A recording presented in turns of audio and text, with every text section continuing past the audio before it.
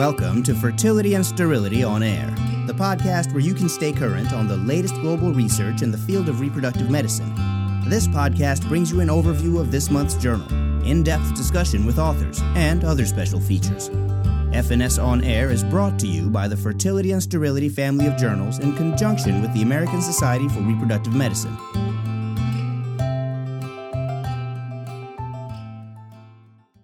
Hi, everyone. Welcome to Journal Club Global. Full disclosure, this is a retake. This is the take two. We had recorded live from ESHRE, but unfortunately the audio from the hall was not very excellent.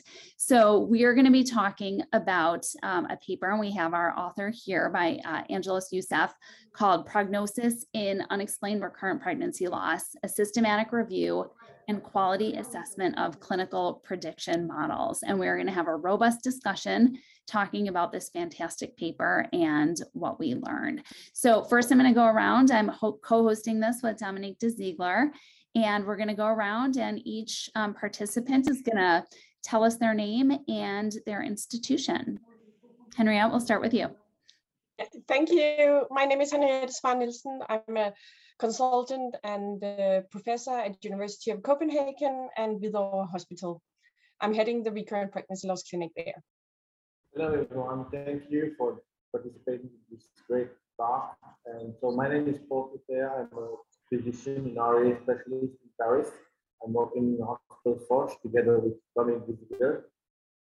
I'll let you introduce himself. Hello everyone, my name is Angelos Youssef. I'm a PhD student at the Leiden University Hospital and also working as a doctor at the Obstetrics and Gynecology Department. Okay, well, we're going to start with a brief overview of the paper, and then we'll begin our discussion after that. Great. So the authors are to be applauded for a super nice paper, a systematic review using all available databases until December 2020.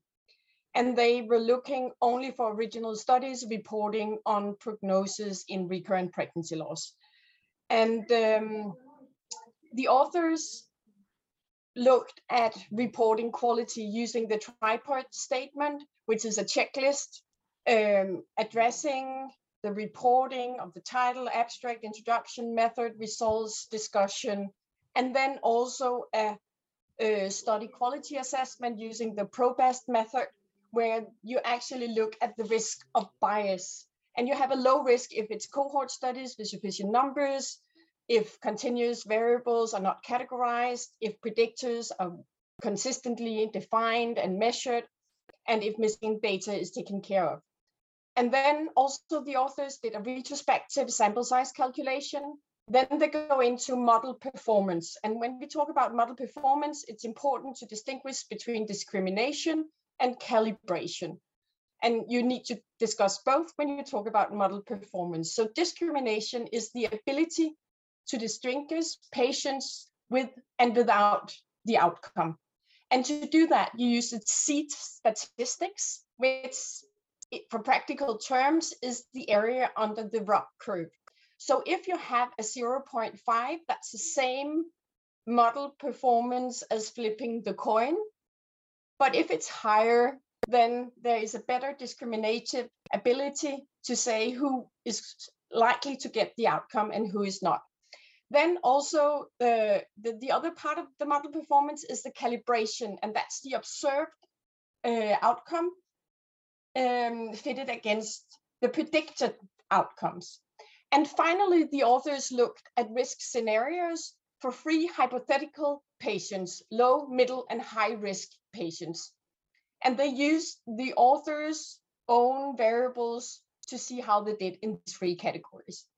And to go to the results, they looked at 1,170 studies after removing duplicates. And then they screened title and abstract, and they were left with 13 studies. They had to exclude 6, ending up with a total of 7 studies. 4 were published before 2000, and only 1 after the guidelines on how to report predicting models.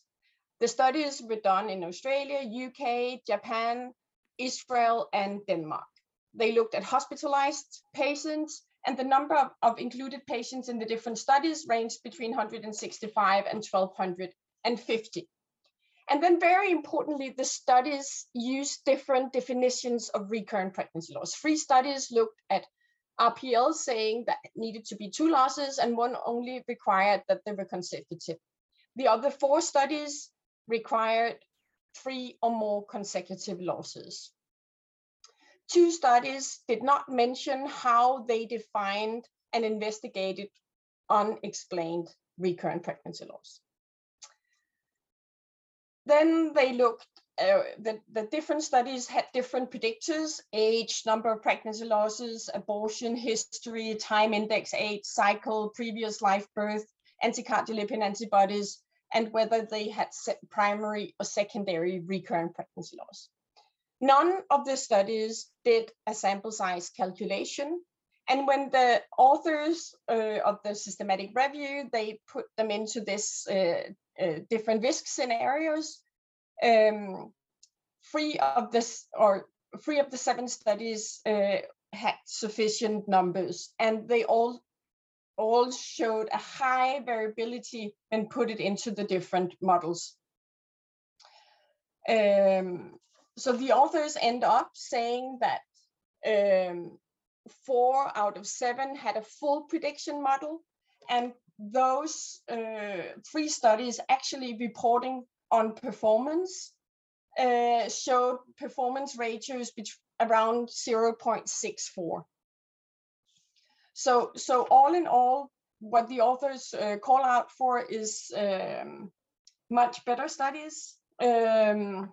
And they show here that the biggest flaw is the high risk of bias. All the studies were at very high risk of bias, and that goes to the analysis part, where none of the studies actually did a verification and an external validation of their studies. This was a fantastic overview.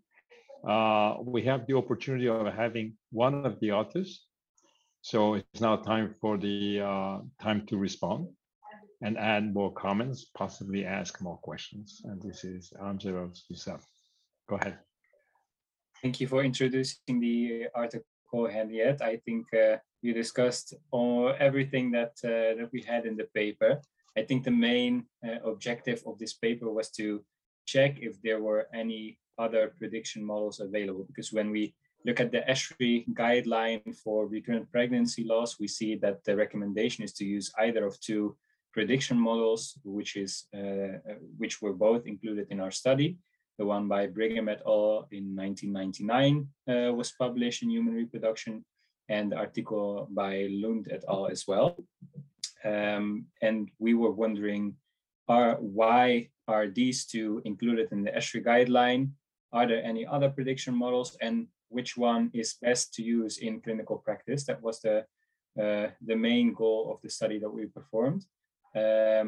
Indeed, as you just mentioned, all studies included in this review were found to be of high risk of bias because of not taking all steps necessary to develop a prediction model, and all were at high risk of bias in the analysis part for not performing internal validation, not performing a sample size calculation, and furthermore not being externally validated to know for sure that a prediction model could also be generalizable and could be used in different practices.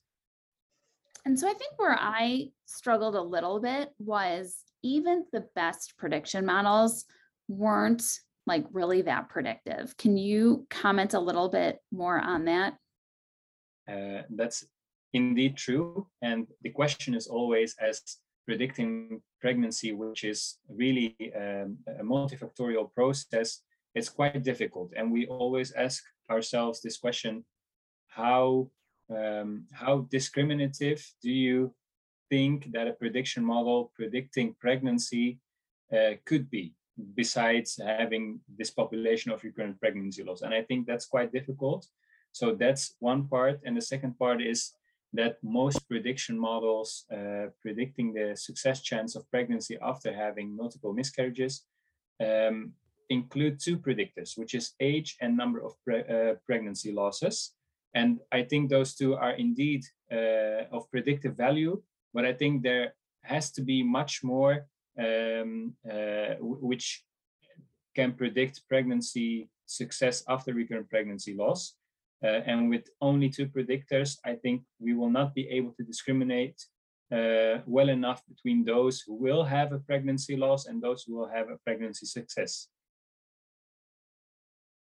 Okay, this is very interesting. I mean, this is intriguing and clinically highly relevant. I wonder what Paul, whom I have the chance to work with, Hôpital Foch in Paris, has to add to this discussion. What are your thoughts, Paul? Well, thank you. So the first thing that shocks me is the number of studies and models that you have taken out when you started the research. I mean, it's quite substantial. And one of the questions I have before going forward is, Youssef, what is your evaluation of the risk of bias and the performance, and whether this can be applied to larger scale given the data that you have looked into and all the research that you have done? So of course, we followed the PROBUST, which is a tool that can be used to assess risk of bias in prediction models. And the PROBUST uses 4 domains: participants, investigations, the analysis, and the predictors. And when we look at all those domains in all included in, studies, we see that it differs mainly between the first 3 domains, but in the analysis part, that's where the big problem is how have these studies developed the prediction model, and did they take all necessary steps to have a really robust prediction model? Did they take these steps into account? And I think that's the main problem in prediction models in general, is that you really have to develop them according with the latest evidence, according to how you can provide a prediction model that includes as low bias as possible. And this is necessary to be able to use it in clinical practice, and to be able to make predictions with a certain knowledge that these predictions are both relevant and true and are not subject to any inconsistencies. Because you developed your model around the definition, the ESHRE definition of unexplained pregnancy loss. Is that right? In your opinion, is that definition still valid today, given the research that you have done, or it's still something that you should work on? Of course, the different prediction models have used different definitions of unexplained recurrent pregnancy loss. And of course, that makes it a bit more difficult to compare to each other, but it was not primarily the goal to compare those prediction models to each other. But I think this definition of recurrent pregnancy loss, of unexplained recurrent pregnancy loss, has been something throughout the years, which researchers have been struggling with.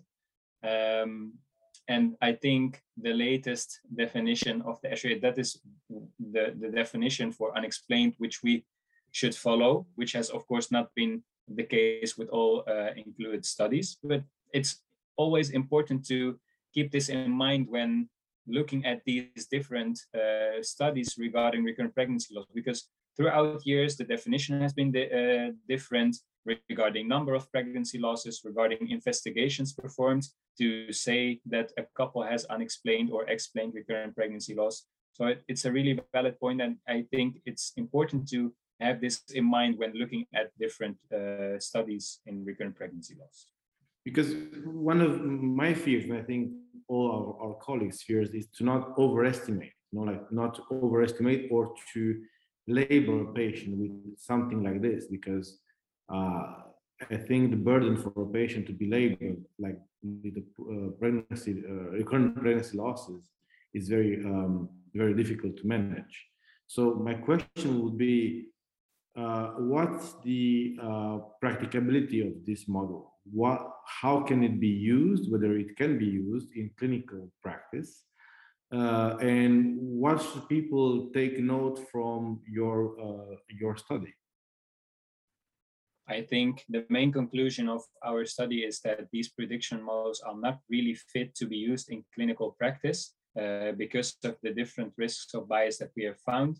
I think when looking at the future, what we need in clinical practice is a prediction model that is developed according to all steps necessary to have as low as possible bias in it, and to include the different number of pregnancy losses as well, because as you mentioned, it's of course important whether you label women or couples as couples with recurrent pregnancy losses or not. But in general, in the clinic in which we see those couples, it's really something that they try and hold on to, if whether they have a relatively high chance of having a successful pregnancy in the future, in case their recurrent pregnancy loss is unexplained, then it's something they really try to hold on to. And it is useful for clinicians as well, because it could help counsel couples to see what their future might look like, and they might be able to change their plans according to this chance of having a future successful pregnancy. If it's really high, then they can hold on to that hope and still try to get pregnant. But if it's really low for whatever reason, then they might consider other options. But I would like to add here, because I think after this systematic review was published, we did a publication where we used the whole Danish national data set. And that was 1.3 million Danish women and more than 3 million pregnancies. And we actually were doing really, really good according to the requirements to do a prediction model. And we end up with the same poor C statistics as in the poor high-risk bias C statistics. And I think that is really where it starts to get mind disturbing, because that to me means that our definitions are simply not good enough. We can do a model that is super strong, we can validate it in 1/3 of the data set, it's perfectly performing, but the C statistics is only 0.6. And I think that's really showing us, when we look at maternal age and number of losses, that is far from enough to understand why some women and couples experience recurrent pregnancy loss. And I think what we need to take home to the funding sources and to the research groups is that we need to understand pregnancy losses much better. We need to take into account the paternal contribution and the fetal contribution. And before we do that, we will not get a C statistics that's better. That's my best take on really strong data. I think. Oh, go ahead, Paul. Go ahead. No, but I think that's completely true. So I think that because we're all trying to counsel in the best way possible our patients, but given that for that we need international guidelines, that's very difficult given the different practices we have around the world. Mm-hmm. In Europe, PGTA is still something that doesn't really happen that often.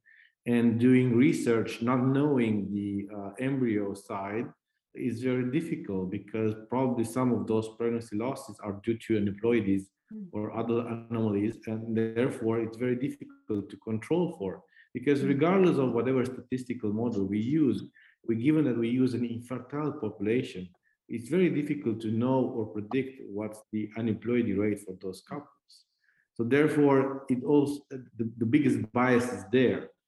Probably in the US, I know, Eve, what's your take on it, but there you have more PGTA, and therefore maybe the research done in the US maybe it's more precise or more elucidate maybe different other categories of disorders that could explain recurrent pregnancy loss. I don't know. What's your take? I think my take on it is that it's not one phenomenon that we're predicting. So I think when we look at other predictive models, let's use number of eggs that can be retrieved at the time of an egg retrieval. You're looking in the same person who has the same ovarian reserve parameters, who more or less is on the same dose of medications. Here with RPL, I mean, there are multiple reasons why recurrent pregnancy loss happens. And there may be different reasons within the same individual. And so while one pregnancy may be aneuploid, there may be more of a paternal contribution or an endometrial component like endometritis. And you're not predicting the same event in the same woman every single time. And so I think that's where it goes to your point, Henriette, about understanding the varied etiologies. And I think until we have a better handle on the varied etiologies, we're not going to be able to predict with incredible accuracy what the outcome will be. And So in the end, I think, yeah. So in the end, it will be a different cause every month or every episode. I mean, I'm sure that there are patterns, and I'm sure that there are, I know, in having taken care of numerous women who have done PGTA, like certainly there are patients who have a disproportionate amount of aneuploid blastocysts in patients who have RPL, but that is not always the answer. There is a new study coming out looking at US SART data. Dana McQueen is one of the authors. She may be the first author, but that study specifically looks at the use of PGTA in recurrent pregnancy loss and does show benefit. But I think that's one of a multitude of different etiologies of RPL. The other thing where I would really love a predictor model, I don't know necessarily that I need a predictor model for every patient that has RPL, but where I think I would really love a predictor model is in those patients at the extreme end where we may be able to counsel them that they need to move on to use of a gestational carrier or adoption. And I wish that data, maybe from the Danish cohort or maybe from somewhere else, but I wish that data could be abstracted to find out if there is a small subset of patients that will never be able to carry a pregnancy, or maybe I shouldn't say never, but where the probability is just so low that we can encourage them perhaps earlier than the sixth pregnancy loss to move to an alternative way of family building. If I can add a bit to the previous discussion, I think it's really important to understand more of the etiology of recurrent pregnancy loss, but I think it's also important to mention that we do not have to fully understand a certain disease or a certain syndrome to be able to predict the outcome well enough. That's the nice thing about prediction. We don't have to fully understand what's going on etiology-wise to be able to predict the outcome, which is pregnancy success right now. And this is what Henriette said. That's the difficult part. Even if you have enough data and large enough groups, and you know for sure that your data is solid, it's still quite difficult to predict a pregnancy success with still a low C statistic. And that's where I think an important role is there to find predictors that can help us increase this discriminative ability of our prediction models. And I think the main goal, what you said, Eve, is that maybe the small differences in pregnancy success chances is not what is most important, like is it 70 or 65 or 75%, but I think it would be nice to know with a certain amount just to be sure whether certain people have really high chances of future pregnancy success, or whether it's almost impossible that these couples could carry to term. I think that's where we really need to try to distinguish between our patients with recurrent pregnancy loss. I have myself, I want to take the opportunity of talking to this panel of experts, and particularly Angelos and Henriette. I have a question regarding what was called classic way back then, placebo effect. Okay, there was a belief, maybe it's something to throw out the window, but there was a belief that in case of recurrent pregnancy losses, as soon as you started taking care of these patients, whatever you did, whatever measures you undertook, they would do better. you want to comment on that? I mean, is it something that we have to forget? No, but I think that's around? what happens every time we do a study, and there has been quite some publications showing that patients included in studies, patient being looked after, will do better than if not. So I think that's just the small things you do while you look at it. But I don't think, I'm not sure that just taking care of the patients will improve their chance unless we do something different. If we believe this is biology, I think that's where we have to. We have to.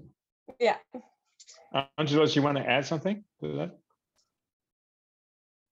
I agree with Henrietta. It's something that is likely, if women are more taken care of, that there might be some sort of effect. We know that supportive care in these couples is really important, and that it might help their outcomes. It's something to keep in mind, but of course, especially with couples having higher number of pregnancy losses, there must be some kind of biological explanation. So I don't think it's just the placebo effect here. Okay, there's another question, a practical question for we have today. IVF, ART is presented as the solution to all problems of conception. And now we have patients who have recurrent pregnancy losses following natural conception. And is there anything to do with ART? Is there any place for ART in these patients who conceive naturally but have recurrent pregnancy losses? I mean, I think it's important to say that we see the same risk of losing after IVF pregnancies as after spontaneous pregnancies. If anything, then it seems a little higher on ART pregnancies, but I think that's because we monitor them much better than we monitor, and we get more of the early losses in ART pregnancies. But we have done a small cohort where we had repeated biochemical pregnancies. And we actually saw in that group a much better performance if we did IVF after these recurrent biochemical pregnancies. And what we thought is the background for this is the fact that some of these biochemical pregnancies could in fact be resorbed extrauterine pregnancies. So there is an open tube, but it might not be fully functioning. Maybe the cilia is not perfectly moving, and then it ends up being a biochemical pregnancy in the tube. And for those cases with recurrent biochemical, we saw much better live birth chance after IVF. If we push the question, so we use them. If we push the question one step further, is there any difference between fresh embryo transfer in ART and frozen embryo transfer? Can we say anything about that? The data I've seen, then it's equal the risk of losing. But I'm not having big series or anything. I don't know. What about the other one? What do you think? Angelos. I'm not an expert at all at the IVF transfers, the embryo transfer. So I wouldn't know whether there is any difference between fresh or frozen embryos. Eve, what are your views on this? I think there are some data showing slightly improved outcomes in live birth rates in frozen over fresh in some of these patients. But I think the studies have some limitations and some bias within. I fully agree with that. I agree that because it's also important to differentiate between euploid embryo transfer and non-tested transfer, because usually when you have the fresh cohort, usually they are not tested. But so far, I think data it's more towards frozen embryo transfer success higher, but I don't think that it's a fair comparison. At one point, it was addressed, the issue of the male factor, and I think this is something that we're only stepping into now. Is there a role, is there a place for the DNA fragmentation assay And at what time do you have to do it? And what are the measures you need to undertake if it's abnormal, taking into assumption that the man doesn't smoke and eats well? Do you want to And comment on that? exercise enough. Right. Yes. No, I think think that it's so strong, the association between recurrent pregnancy loss and DNA fragmentation. It seems on several publications that 40% of the men coming into an RPL clinic will have high DNA fragmentation. What I think is out there to be explored is whether these the DNA fragmentation to aneuploid or euploid losses, and then, as you say, very important to find out how to treat it. Is it ICSI treatment? Is that the role for ART, that those with very high should get ICSI so it's less travel time, or what we should do? I think that's a lot of science that needs to be done before we can answer that question. I certainly think that there is an important role for paternal factors in recurrent pregnancy loss. My colleague Nadia Difossé has already shown that adding certain paternal factors might improve the predictive ability of our prediction model. So smoking, higher BMI, age, even in male, we know that lifestyle factors can play an important role in recurrent pregnancy loss. And of course, as Henrietta just mentioned, there is an association between DNA sperm fragmentation and recurrent pregnancy loss. The question is, what treatment is evidence-based? And we don't know that yet. We don't know yet if we give antioxidants, whether this might improve RPL outcomes or not. We don't know what the exact biological pathway is that this DNA fragmentation might lead to pregnancy losses in these couples. So I really think that's something that in the future we have to look into. Is there a point in DNA fragmentation and recurrences of pregnancy losses and lack of effect of, trivial treatments such as antioxidants? Is there a point where you might consider AID, sperm donation? I was even going to say a testicular sperm extraction, and we've had there. Yes, this has been addressed too. Yeah, go ahead. No, I was going to say before I would move to sperm donation, and certainly, Sure. Certainly it's an option. I think that there is a paternal contribution, but some of the thought process is that testicular sperm may not have the same level of DNA fragmentation as ejaculated sperm. Our two experts agree with what Eve just said.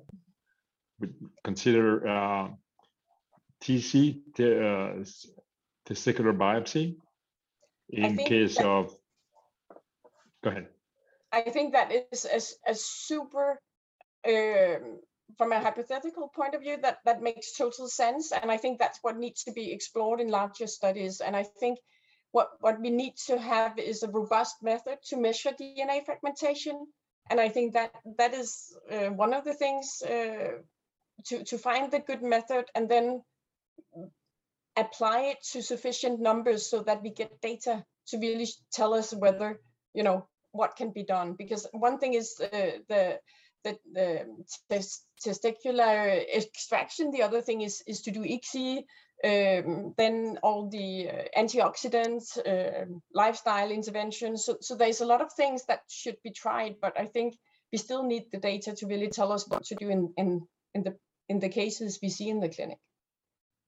And I think it's important as well to keep in mind that couples with recurrent pregnancy loss do not have an issue with getting pregnant, like in subfertile population.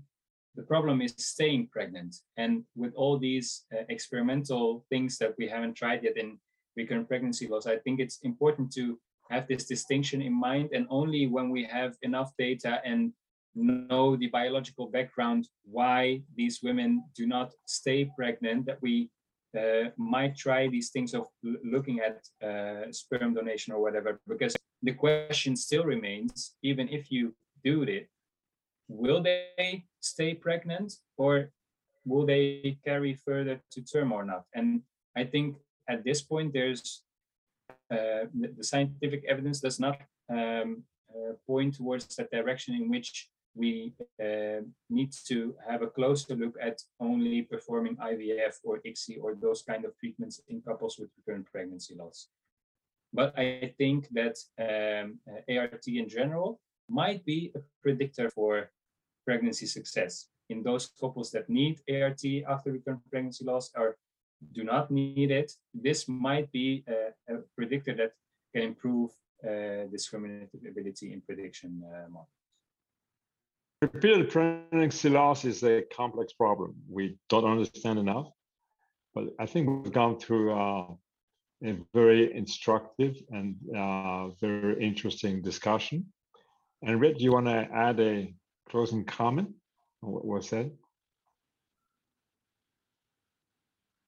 I would like to say that we should get so much more research into RPL, and I think what the big Lancet series in April 2021 was kind of paving the way, saying this is the literature until now. The study by Angelos and colleagues is the next one, saying there's so much need for proper research in RPL, and we need to do that because it's so many patients affected by pregnancy loss, and we just need to do large enough, good enough studies to really be able to guide these patients. I want to make a couple of comments, concluding comments. First of all, I want to thank all the participants for going through a take two. Eve had a great idea, and this was shared with Kurt Bernhardt, the editor-in-chief of Fertility and Sterility, to actually hold the Journal Club at a European time for European listeners at ESHRE, but we got caught with the possibility of people talking to their friends all over the place. So we went to a take two, and thank you for having the grace to actually accept that. I also want to make a comment to our friend, Micah Hill, who is actually the person in charge of special media at FNS. And Micah is unfortunately on medical leave.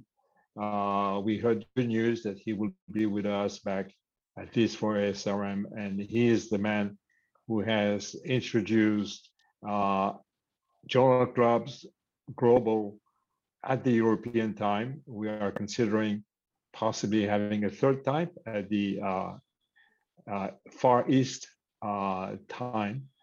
I want to thank Eve for her participation and all of you here. Thank you very much, and see you again soon at a Journal Club Global.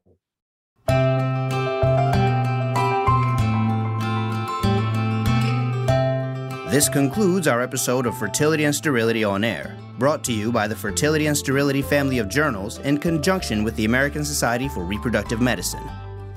This podcast was developed by Fertility and Sterility and the American Society for Reproductive Medicine as an educational resource and service to its members and other practicing clinicians. While the podcast reflects the views of the authors and the hosts, it is not intended to be the only approved standard of practice or to direct an exclusive course of treatment. The opinions expressed are those of the discussants and do not reflect Fertility and Sterility or the American Society for Reproductive Medicine.